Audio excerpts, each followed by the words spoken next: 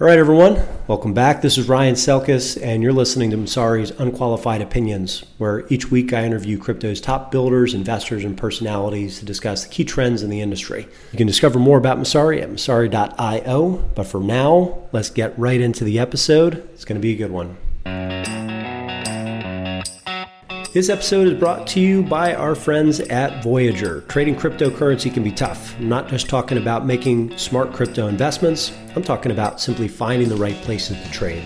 Whether it's a lack of liquidity on key trading pairs, the risk of having your account shut down or coins compromised, or just feeling like a second-class citizen versus the exchange's accredited clients, the deck can feel stacked against you and other retail investors. That's why I'm excited to tell you about a brand new trading platform that just launched called Voyager. Voyager is a fast, 100% commission-free trading app, no bullshit, that helps you trade over 20 cryptos. The best part? Voyager is a licensed crypto broker, so you don't have to worry about your account getting terminated or losing access to coins you want to trade. Their new iOS app is crazy fast and routes your trades to a network of exchanges so you can get unmatched access to the crypto market and a better price on your trades without having to create multiple exchange accounts and take on that burden yourself. So check it out today. Sign up at investvoyager.com/Messari to earn $25 worth of free Bitcoin when This podcast is presented by Blockworks Group, one of the top blockchain events and media production companies I've worked with. For exclusive content and events that could help you with insight into the crypto and blockchain space, check them out at blockworksgroup.io, and you will not be disappointed. All right, everyone. Welcome back to Messari's Unqualified Opinions. I'm here with Kane Warwick, the founder of Synthetix. We're doing a rough cut here in the hallway at ETH Berlin /DAPCon.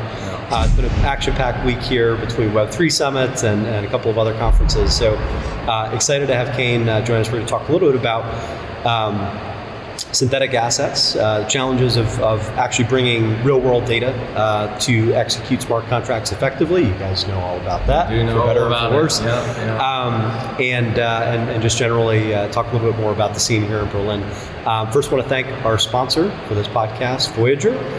More on them in the mid-roll, but I guess for starters, Kane, why don't we take a step back, just walk through your kind of introduction to crypto, Sure. How you got into the industry, and generally why you focused on synthetic assets and kind of bridging, Sure. the old and the new with crypto. Yeah. So thanks for having me. First of all, we're sitting on beanbag chairs. We're sitting on beanbags in a hallway. I was in online retail for a long time, both online and offline retail. And the first kind of, main interaction I had with crypto was Asher Tan from CoinJar, who's one of the early crypto guys in Australia. I got in touch with him about essentially allowing people to use Bitcoin to buy things online, because fraud rates and chargebacks and all of those kinds of issues were something that we're trying to solve. This is back when the payment narrative was still a thing for Bitcoin. So that was my initial introduction. We ended up launching that, but there wasn't a huge amount of demand. And then in 2014, I started another startup, which was a payment startup that allowed people to deposit cash over the counter into mobile apps and a bunch of different services. And so when we launched that, it just made a lot of sense to integrate crypto exchanges. And so we now... It wasn't crypto specific though. It wasn't crypto specific, but one of the main use cases I had in mind was, crypto deposits. So we supported like wagering, bill payments, and a bunch of other things. But getting money into crypto because of the chargeback, and the immutability on the crypto side is quite hard. And so this was good because people would come in and they'd hand over physical cash, they'd get BTC, and there was no risk of fraud or chargebacks or things like that. So we launched in 2014 and scaled it up. We now support about 10 different crypto exchanges, including Binance, where Binance is fiat gateway in Australia. So that was my intro to crypto, and then in 2016, as crypto market started to grow and we got into that that major kind of expansion, we had a similar issue in Australia as we saw in Korea and some of the other markets where the spreads really got quite crazy. We never got as crazy as Korea, but oftentimes it was 10-12% to buy Bitcoin above the spot rate. And so I had this idea that if you had a decentralized stablecoin, you'd be able to use that to, essentially arb and bring those spreads down. And that was a good idea at the time, but unfortunately, regulated stablecoins kind of came in 2018 and blew that use case out of the water. And so towards the end of 2018, we decided to pivot towards synthetic assets, and that's how we got here. And define synthetic assets for us. Stable coins are probably the first killer synthetic asset that folks have tried to create. How would you kind of map that ecosystem right now, and where are you focused? I think the majority of the stablecoin activity is now collateralized. So fiat collateralized stablecoins, and you've got tons of TrueUSD, Paxos, Gemini, Circle, etc. That the majority of the activity is there, but we are starting to see a little bit more success from things like Maker's DAI, right? So DAI is a synthetic US dollar instrument, and what we've done with synthetics is to basically expand on that mechanism and say you've got crypto collateral rather than custodial fiat collateral in a bank or in some kind of institution. So you've got on-chain crypto collateral that's used to issue synthetic assets. And we've got about 15, 20 different synthetic assets that we support now, including fiat currencies, commodities, so gold and silver, some cryptocurrencies, and most recently we launched an index token, which is an index of the top 5 crypto tokens for exchanges. So BNB, Leo, Huobi, etc. So walk through how you go about putting gold on the blockchain, right? And kind of the steps that you need to take just to create that contract, but then also how you can ensure that the synthetic asset mirrors the price of gold reliably. That's the hard part. that's the challenge. So there is another gold project on Ethereum, which is Digix. So Digix has gold that's locked in a vault in Singapore, and they essentially have a custodian that manages that, right? And essentially the way that management of pricing and the parity of pricing between the gold token on Ethereum and in the real world is managed as redeemability. So you can redeem that token for gold theoretically, by going to Singapore and presenting it and getting your gold. We don't have that luxury. So we're a soft peg. You can't actually redeem our synthetic assets for the underlying collateral. And so the way that we manage the pricing is we have an oracle. So there's a price oracle that essentially says this is the price of this asset on chain, and the token itself mirrors that price. Now, the challenge is liquidity then, right? How do people move in and out of it? And the way that we've solved that is by using Uniswap. So we have about 4,000 ETH worth of liquidity on Uniswap, which is kind of a bridge between Ethereum and our synthetic asset ecosystem. And 4,000 ETH covers all of the synthetic assets that you're currently offering? It covers the on-ramp into the ecosystem. Okay. Right? So essentially, if you wanted to move $10,000 or $20,000 worth of ETH into our synthetic asset ecosystem, you could do that with pretty minimal slippage. So at the moment, that's kind of the main mechanism for maintaining the peg of all of these different assets into the rest of the Ethereum ecosystem. So the way to think about this then would probably be Tether is more similar to Digix. Yes. Right? And then you would be more similar to Maker. Correct. Right? In terms of how you actually go about providing access to these the different assets. That's right. So the index and then some of these commodities are step one. We've seen other companies think about creating synthetic securities, right? So how can you invest in Tesla and Uber and Apple and whatnot? It's surprising me that none of that has really taken off. Why is that? Is it just setting up the oracles and getting that reliable data feed that's the challenge, or I think what kind of drives there's a couple of challenges.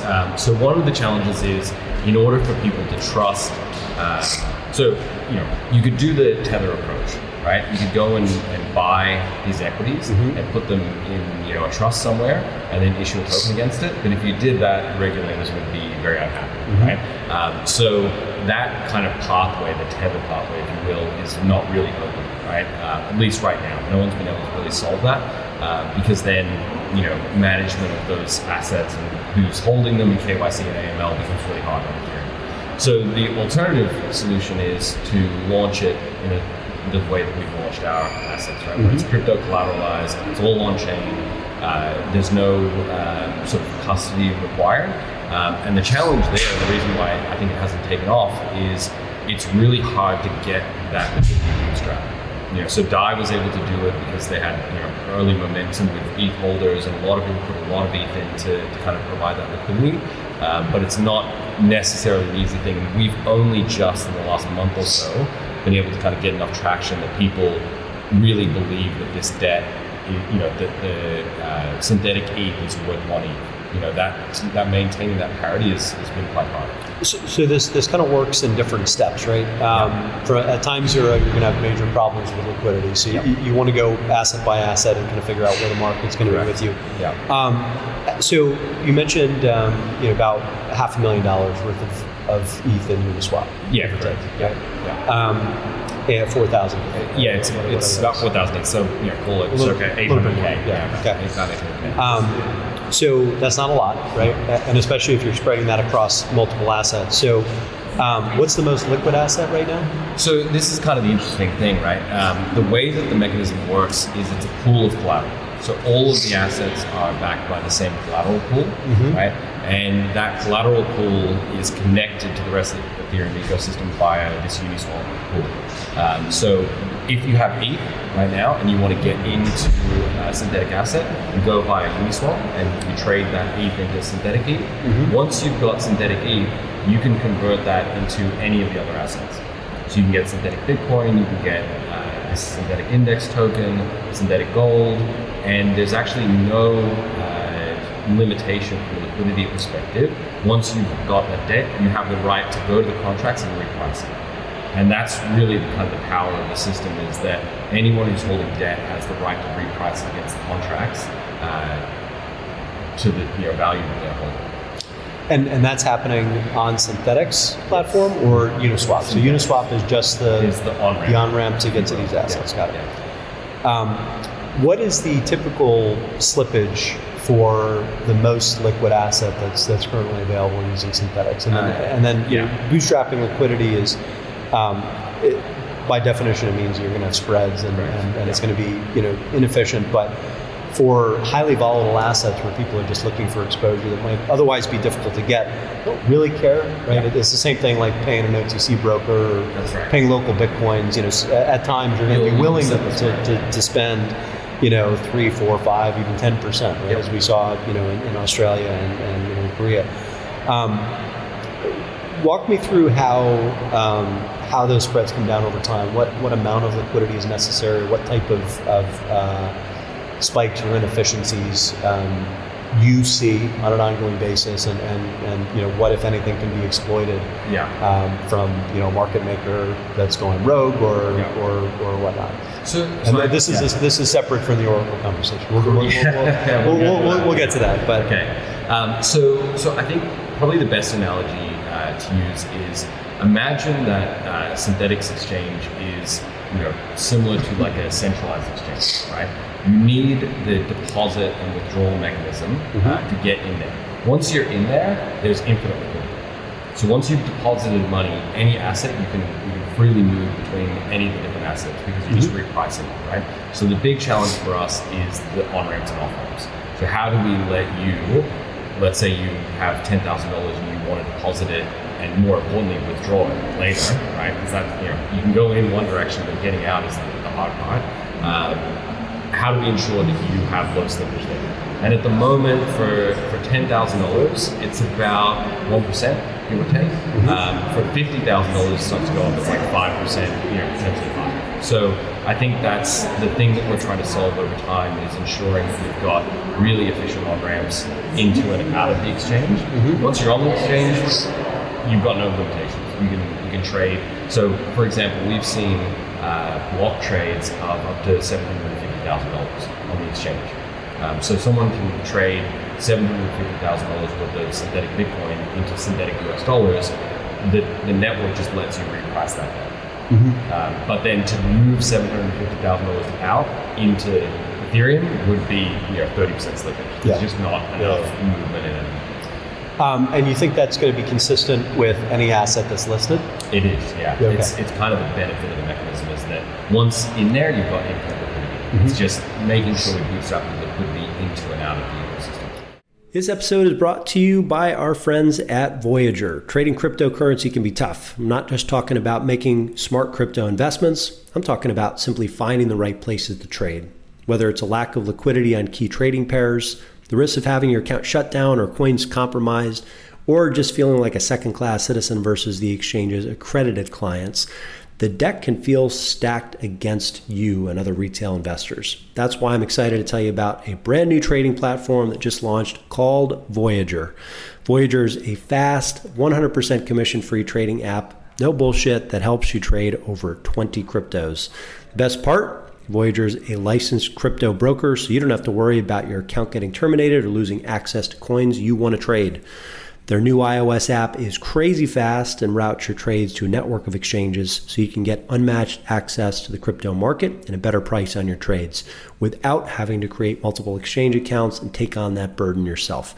So check it out today. Sign up at investvoyager.com/Messari to earn $25 worth of free Bitcoin when you download the Voyager iOS app and register. So how do you think about the assets that you're going to target next? Because obviously a crypto native protocol is going to have, you're going to be able to, I think, generate much more interest in crypto assets or commodities that are kind of familiar to folks. To me, one killer application of crypto, and particularly what you're building, could be giving people in India, say, exposure to U.S. stocks. Yep. So you've got an education problem, you've got kind of the technical lift, but when does that become feasible, right? So what are the structural impediments to actually getting that done in the kind of near to medium term? Yeah, I think it kind of speaks to your earlier question about, why have we not seen this yet? I think the consumers of traditional assets, people who don't have access to a brokerage account, etc., are also not connected to the Ethereum ecosystem, right? So I think that connectivity needs to emerge. And as someone who's been operating a fiat on-ramp in Australia, which is obviously not an emerging economy, we've got fairly sophisticated payment infrastructure, but it's still high friction. The ability to kind of build out that infrastructure, I think it's just starting to come online. So we're seeing things like Wire, where now you can use a credit card to make a small purchase, right? So I think in the next 12 to 18 months, the ability to kind of bring these things together and connect people into this ecosystem is going to emerge.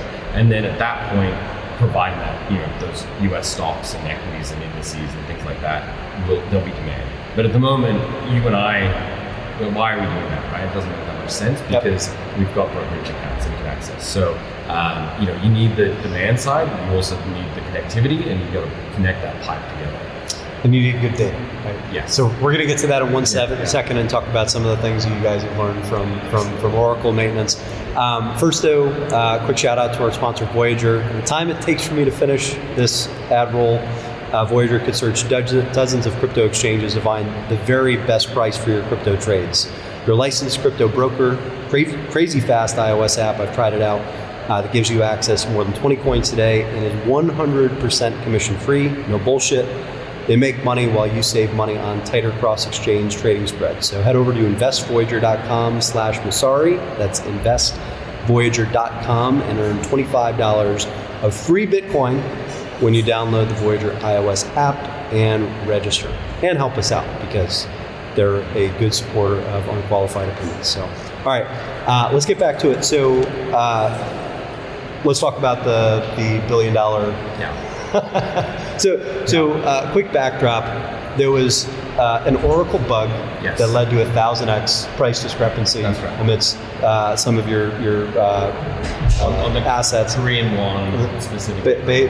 Based on the Korean won, that a trading bot was able to exploit. That's right. And at least on paper, make $1 billion. It was actually $11 billion. Yeah. Okay. Well, I was getting at a certain point. I appreciate you tamping it down by an order of magnitude, but it was actually $11 billion. All right. So on a personal basis, were you awake when that happened, or did that wake you up? Yeah, I wasn't, unfortunately. So, we have an office in New York. We've got people kind of spread around everywhere. So I'll typically get up at about like 3:30 in the morning, and I'll kind of check to make sure that nothing crazy is going on, and then I usually go back to bed after an hour.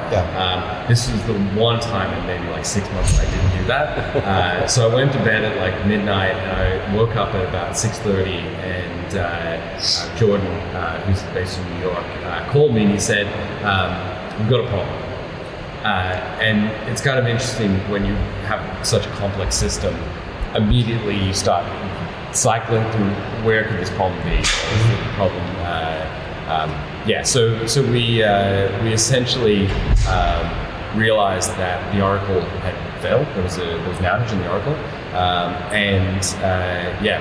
we had to negotiate with the bot owner to try and roll back the transactions, essentially. So we were able to do it.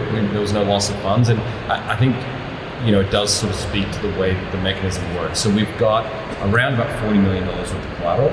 And so the situation we were in is there was $40 million worth of collateral backing $11 billion worth of debt. Right? So the whole system was under collateralized. And so there would be no way for that person to kind of take those gains, if you will. And so what we did is it broke the system. Absolutely. The system was frozen at that point, right? And so, we said to the bot owner, okay, we found a bug, we exploited it, we'll give you a bug bounty. It was a fairly tense negotiation because they wanted a lot of money, and we were like, we can't just give you, whatever you want, So we eventually were able to work out something that I think, was reasonable on both sides, and we went back. But I think it very much speaks to the risks of, these highly complex systems, and particularly when you've got an Oracle, which controls all the prices in the system, that is centralized.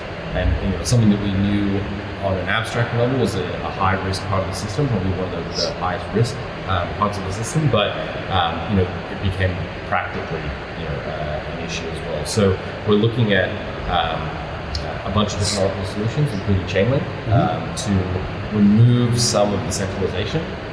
And I think the most important thing about that is all of our concepts are open source. This is the only closed source piece of software in the platform, and it was the one that failed. And I think there's a lesson in that, that you don't want things that are not, that don't have a lot of eyeballs on them. So that's probably the biggest takeaway for me in the whole experience is having something that is centralized and closed source in an open source ecosystem is just a huge potential point of failure.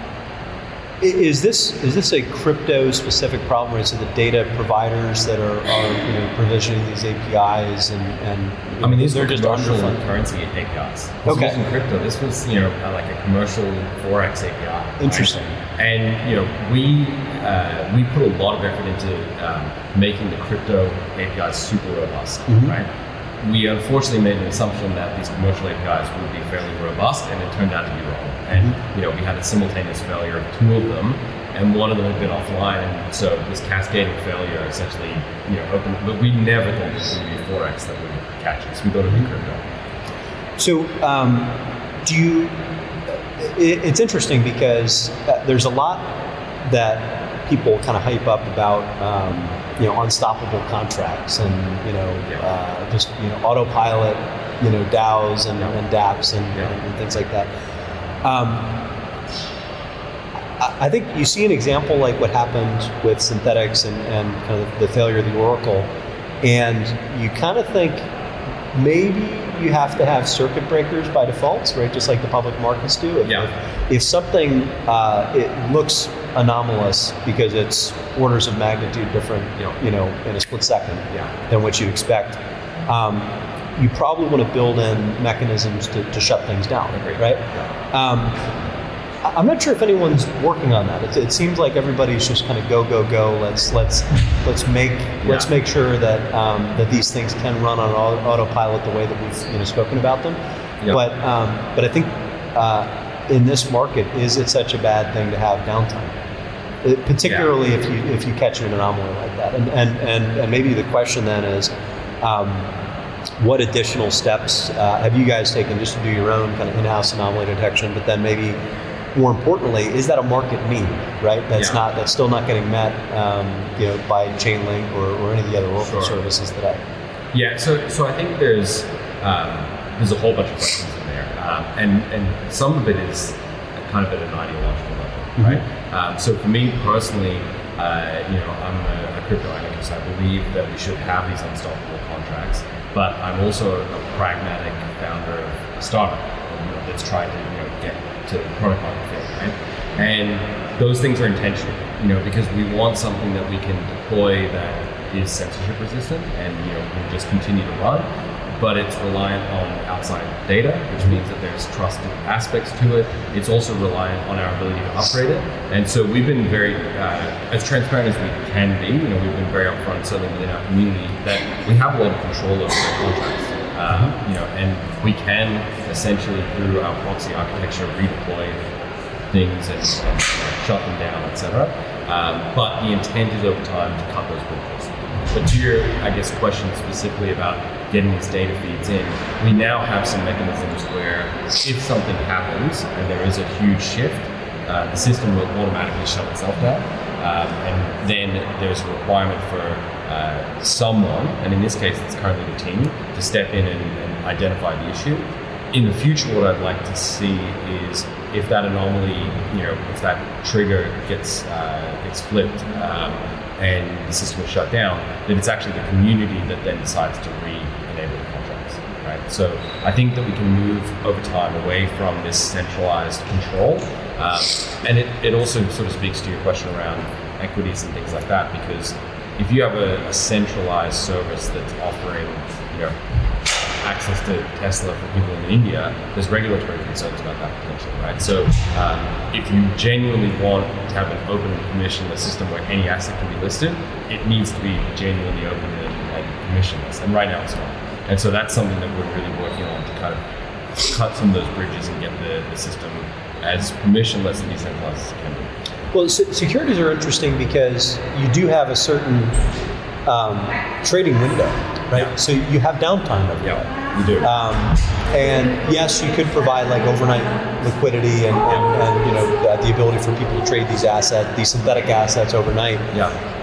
But when it comes to actually pulling data and making sure that your synthetic asset is not totally mispriced, or that the market makers have the opportunity to trade around any mispricing, it seems like there's kind of a natural pause. Yes.